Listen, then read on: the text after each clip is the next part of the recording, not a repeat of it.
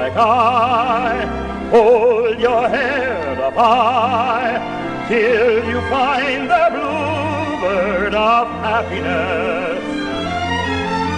You will find greater peace of mind, knowing there's a bluebird of happiness.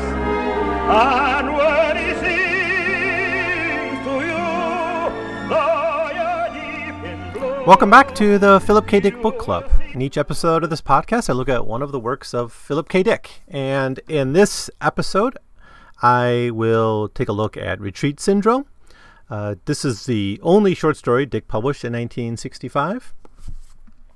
It was originally published in Worlds of Tomorrow, and you can find it in the 5th volume of the collected stories of Philip K. Dick. It's about 20 pages long, so it's fairly long, fairly lengthy. But it's really a story about false memories, which something Dick, of course, did in We Can Remember For You Wholesale, which we'll be looking at in an upcoming episode.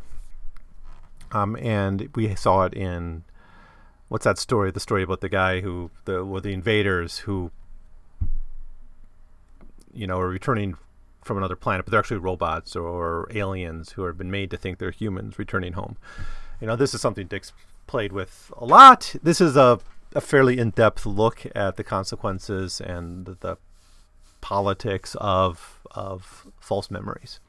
So it's a good one to look into. I don't know how often this one is read, but it's got a lot of great stuff in it. So anyways, let's just jump right into the plot summary, and then I'll follow this up with a bit of my analysis, and then give you my final thoughts.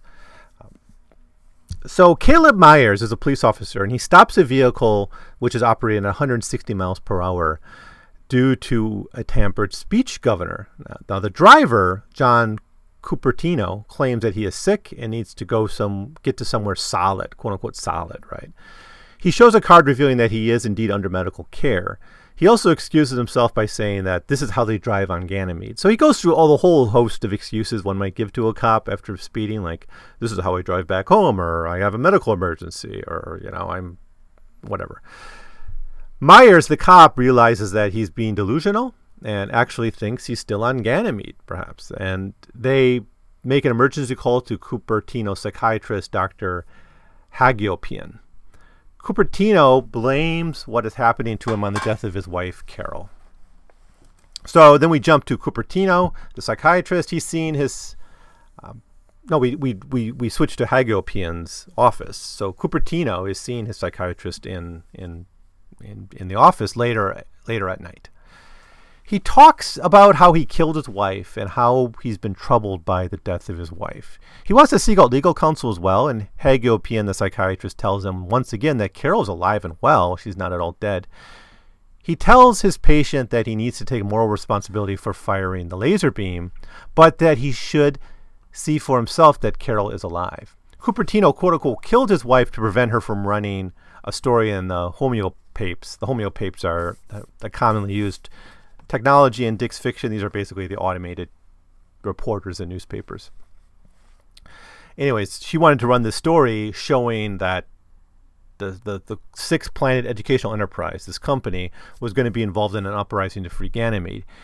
And then he had to kill his wife to do it. But apparently this is a false memory or something. At least Hagiopian says that you had the intent to kill your wife.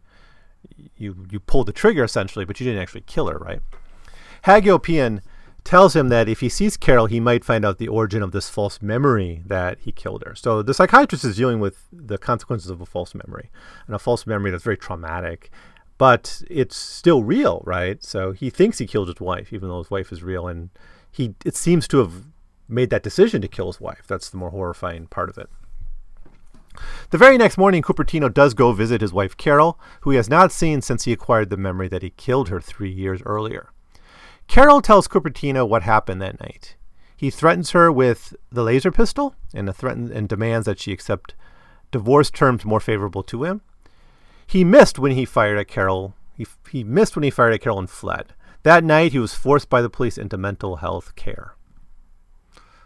She suggests that the doctor he saw at that time, Dr. Edgar Green implanted the memory, implanted the false memory that he killed his wife. This guilt then led him to try to kill himself as he was being sent to Earth, from Ganymede. Cupertino begins to believe that everything around him is false and that he is in prison for murdering Carol. He contacts Hagiopian with his realization that he's actually in jail and he's being punished for killing his wife, and that this memory he had of just meeting his wife and talking to her about this is actually is a false memory, part of the punishment.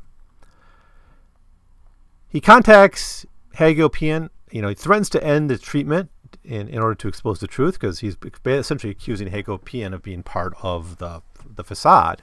Hagiopian explains that while his theory is plausible and interesting, Ganymede, Io, and Callisto all broke away from Earth in the revolt that his old company, the Six Planets, helped fund. For some reason, he is suppressing this basic historical fact. In any case, he is on Earth and subject to psychiatric treatment for the attempted murder nonetheless.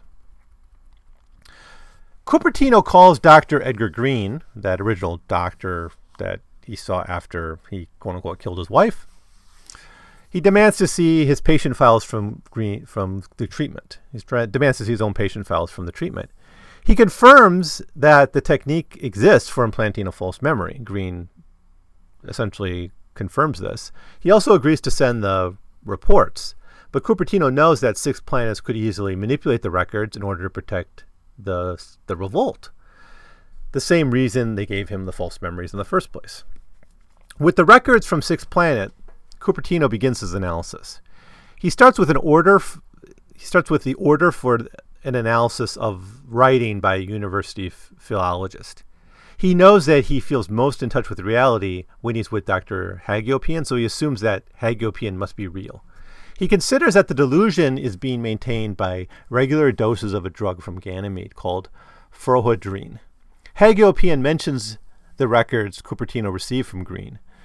From this, he suspects Hagiopian's role in the delusion and starts to doubt Hagiopian's honesty.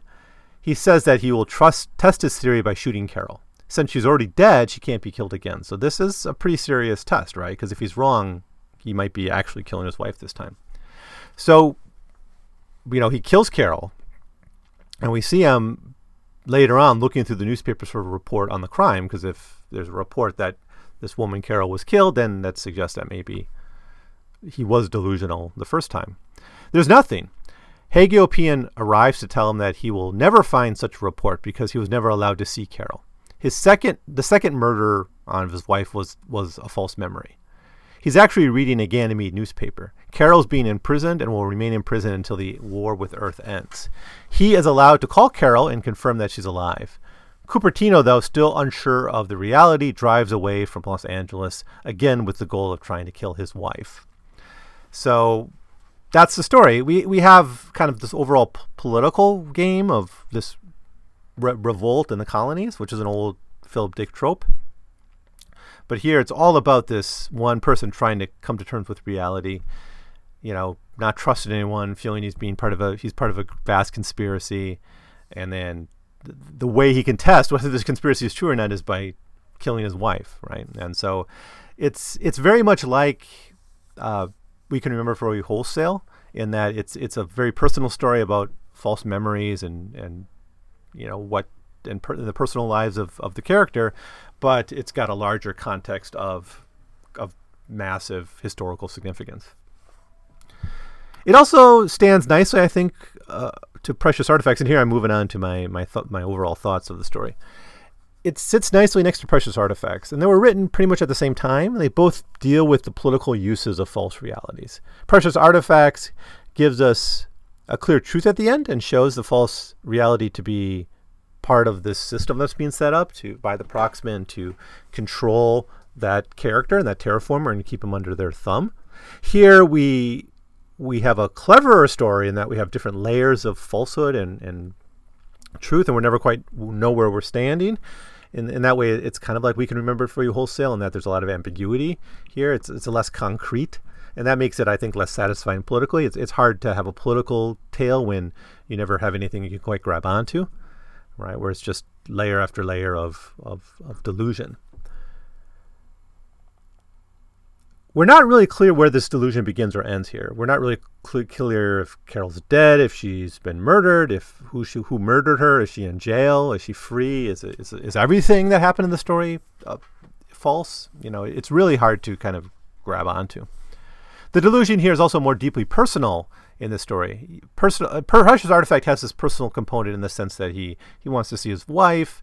He grabs hold of this cat that's going to be his tie to his old world. In that sense, each person's acceptance of a horrible reality is due to the survival of a single object, but it's applied to everyone subject to the false reality. In this story, though, as far as we can tell, only one person is being deceived. And even the purpose of that deception is not entirely clear, right? Why do it? There's some relationship to this company that's involved with the uprising, but it's not even clear why one would do this. In Precious Artifacts, it's pretty clear why the false front is being put up. It may just be mental illness. It may just be a drug-induced psychosis, and these are all suggested in the text itself. He's, of course, seen a psychiatrist. Drugs are mentioned, so there's a lot of different explanations about what may be going on here. To my mind, it makes it a less satisfying story than Precious Artifacts because I like the kind of the political reading of it. I like the more grounded stories in which we actually see Dick's politics come out. But it's very bleak too, this story, even bleaker in a way than Precious Artifact.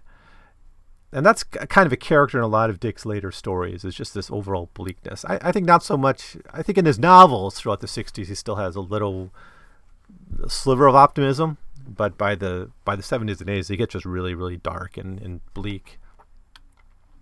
The three major theories for why Cupertino is experiencing a false reality of killing his wife lead to very different conclusions, though.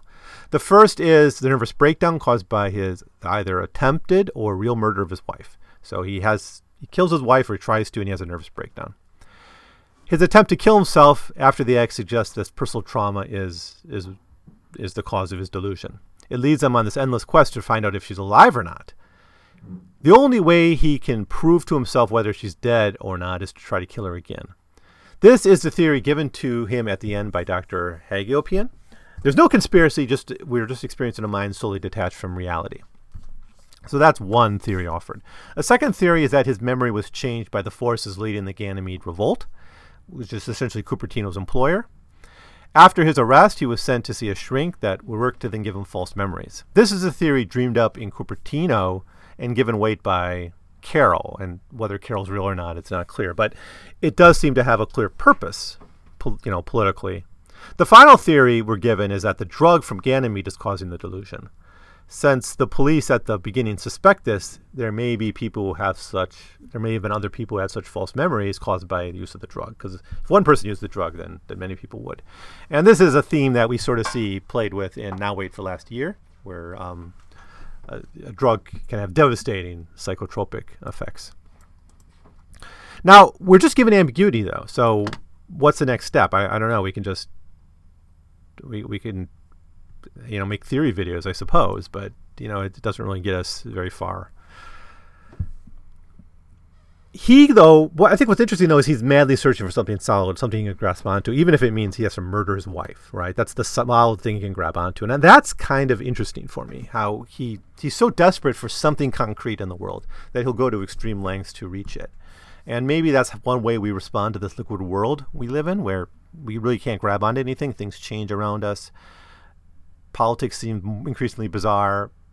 The economy seems increasingly unstable, so we don't really know what to grab onto. So it becomes a violent act is what someone can grab onto in this case, and that is kind of a frightening realization. The image of the psychiatrist in Retreat Syndrome is important as well. They seem to work for the system, and they seem their primary loyalty to the employer or society. Hagiopian lies to Cupertino in order to protect the truth about Carol's imprisonment. Green seems openly to dislike his former patient and is indifferent to his needs and his interests. I mean, Green only really helps Cupertino because he's kind of legally required to. One thinks that if the authorities on Ganymede wanted to impult a false memory into people, Green and Hagiopian would do it to sustain their system, which gives them their professional authority. So we get the sense here of the psychiatrist just as an agent of institutions of power. Again, this is something that Dick brings out a lot. He very rarely do we see a psychiatrist who's a very sympathetic character in any of his work. Often it's an effort to, or these people work for the state in some way, or they're an adjunct of some form of power. So this is just part of his overall critique of the profession of mental health care. So that's the story, and that's my main thoughts on retreat syndrome. So, as always, thanks so much for listening. What's next? Well, next will be the novels of... we'll go back to novels. I have to look up. I'm not sure which novels Dick wrote in 1966, but that's what will be next. There's another story I could look at. It's in the collected stories of Philip Dick. It's called A Terran Odyssey, and it's kind of next in the chronological order. The thing is that this seems to have been a manuscript Dick prepared, but it was a manuscript that was never published, and it is essentially chapters and sections from Dr. Blood Money. So we've already looked at Dr. Blood Money, so we don't need to rehash the Terran Odyssey. So we'll just keep moving on into 1966.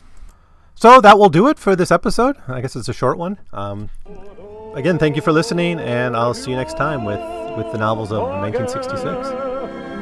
You must search till you find the bluebird.